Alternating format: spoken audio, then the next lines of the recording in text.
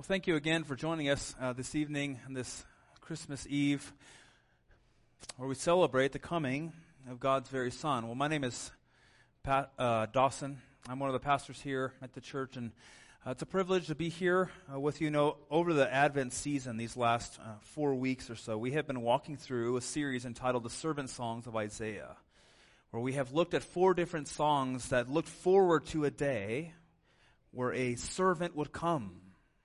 And to understand that properly, we have to back up, right, and understand why would a servant have to come.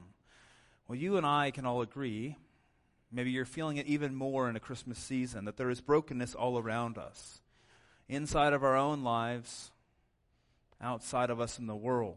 There's brokenness that affects all of life.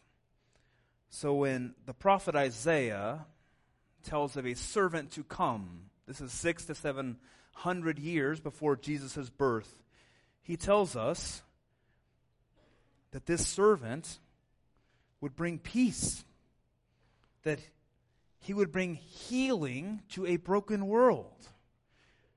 It says that the servant will bring the very kingdom of God down to earth. And the servant would come, he would face suffering and anguish and pain like you and I do each day. And yet, he would persevere to bring healing to a broken world. And this morning, Chuck preached on Isaiah 52 into 53, which he said, and I agree with him, is really at the center of the Bible, right? And it tells us that this servant would be pierced for our transgressions. And through this servant, through his wounds, you and I would be healed. So this prophet Isaiah is speaking a good word to God's people 600 to 700 years before Jesus is born. So from that day forward, year after year after year, generation upon generation, they would have been looking for a servant, a Messiah to come. You and I have the privilege of looking to our New Testament to see the beginning, when we turn the page, a strange man who is eating locusts and honey, crying from the wilderness. He's clothed in camel's hair. His name is John the Baptist. So he is a forerunner. He's setting the stage for the servant to come, for the Messiah to come. And he says in Matthew chapter 3, Verse 2, repent, for the kingdom of heaven is at hand. The very same words that were said of the servant in Isaiah. So he is saying the kingdom of God is coming. That takes us to this text in Matthew chapter 11 that I want us to look at just for a brief moment here. John sends his disciples. He hears of Jesus, and he sends his disciples to go find Jesus. And in verse 3 in chapter 11, his disciples approach Jesus and ask him this: are you the one who is to come, or shall we look for another? So plain, are you him? Are you the servant? Are you the Messiah? Jesus answers him in verse 4. Go and tell John what you hear and what you see. The blind receive their sight, and the lame walk. The lepers are cleansed, and the deaf hear. And the dead are raised up. And the poor have good news preached to them. We hear Jesus' answer and think my first reading of this week was he could have just said, yes, I am the one, right? He could have made it very plain. Yes, I am the servant. I am the Messiah that has been prophesied for generations. He doesn't do that. Instead, he invites the disciples of John and John the Baptist, and I would say us as the reader today, to draw their own conclusions. Say, you see what I am doing and what I am saying. Then he gives them a summary of what he is doing and saying. He's saying, look at my life, and you tell me if you think that I am the Messiah. The first thing he says in his list is that the blind receive their sight. It's very important that he begins with this miracle, because nowhere in the Old Testament is the miracle of a blind person receiving sight recorded. At the same time, what we know now as New Testament Christians is that blind receiving sight from Jesus is the most frequent miracle in Jesus' ministry. That Jesus stood out as the one healer to the blind, both literal and figurative. You know the scriptures? He actually physically healed a blind person, but at the same time, he brings a metaphorical healing to blindness. He helps us to understand salvation through his work on our behalf. We see that throughout the scriptures that Jesus and Jesus alone is the one who brings sight to the blind. The thing is, so he says, I'm not going to tell you if I am the servant, but look. The first thing he starts with is, I am the healer for the blind. Well, what is laced throughout the prophecies of the servant to come, of the Messiah to come, is one who would heal the blind. So the original audience would hear this. Oh, he's starting with that? He is bringing sight to the blind. He must be the Messiah. He goes on to mention that the lame are walking, the lepers are cleansed, the deaf hear, the very dead are raised up, and lastly, the poor have good news preached to them.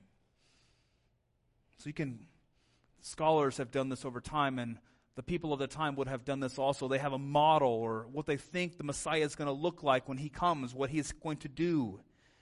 What we see when Jesus comes is that he not only fulfills that model, but he exceeds every expectation of the people he comes to save. That Jesus brings healing and restoration where sin has brought destruction and brokenness. That bodies are healed, defilements are cleansed, and even the dead are raised. One of the overarching themes that we see in Jesus' ministry is the kingdom coming down to the earth, the very thing that is prophesied in the servant songs. And he doesn't just preach that message of the kingdom coming to earth, to the elite, to the well-off, to the educated. No, the text tells us the poor have the good news preached to them. The poor, who many of the time would have been considered of no value, not for Jesus. He is the healer of the blind. Who is this man? He must be the Messiah. So Jesus paints a picture for John, for the original audience, and also for the current reader. Remember, hundreds of years prior to this very moment, the prophecies were given from God through the prophets. And Jesus is here, fulfilling them in the text, in a real body. And he says, look, he's inviting us to say, come, I am the Messiah. The brokenness of the world is going to be dealt with, so come to me. In his life, Jesus begins the work of transforming creation back to perfection. He begins by being born in a manger, a miracle in itself. The reason we celebrate this season is that the God-man took on flesh. And he was not only born, but he perfectly fulfilled every duty that you and I daily fail before God. So he not only fulfilled the law for us, but the punishment that was due for the injustice that had happened, like Chuck talked about this morning, before God.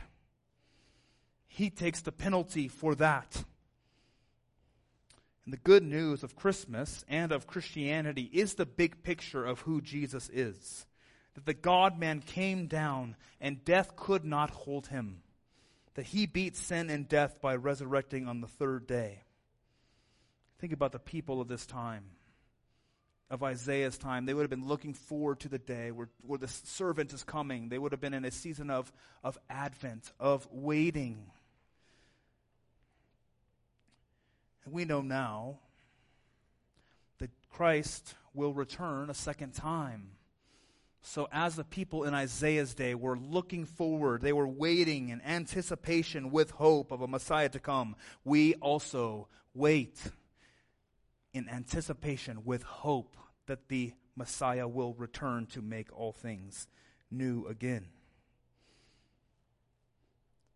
Jesus, in our passage this evening, ends with this. Verse 6, and blessed is the one who is not offended by me. Jesus inviting us, come to me, trust in me. I'm showing you who I am. I am the fulfillment of the prophecies that have gone before me. So I would invite you to do the same thing. Let us examine our own hearts. Are we trusting in this Savior, the one whom we celebrate during Christmas, the baby in the manger, the God-man in the flesh? Because it is truly only in Jesus, this baby in a manger, that we will find our true hope and joy. Let us pray together. Father, we at times cannot even bring words to you of gratitude, of thankfulness for all you have done for us in your Son, that you loved us so much that you sent your Son to take on flesh, to fulfill our duty before you, and to take our punishment. Father, as we are here this evening, the night before we celebrate the birth of your Son, we do pray that our eyes would be focused on that, the baby in the manger who came ultimately to die for us. Father, we have hope there, and I pray that our eyes and our hearts would stay focused upon what you have done in our lives and the generations coming before us.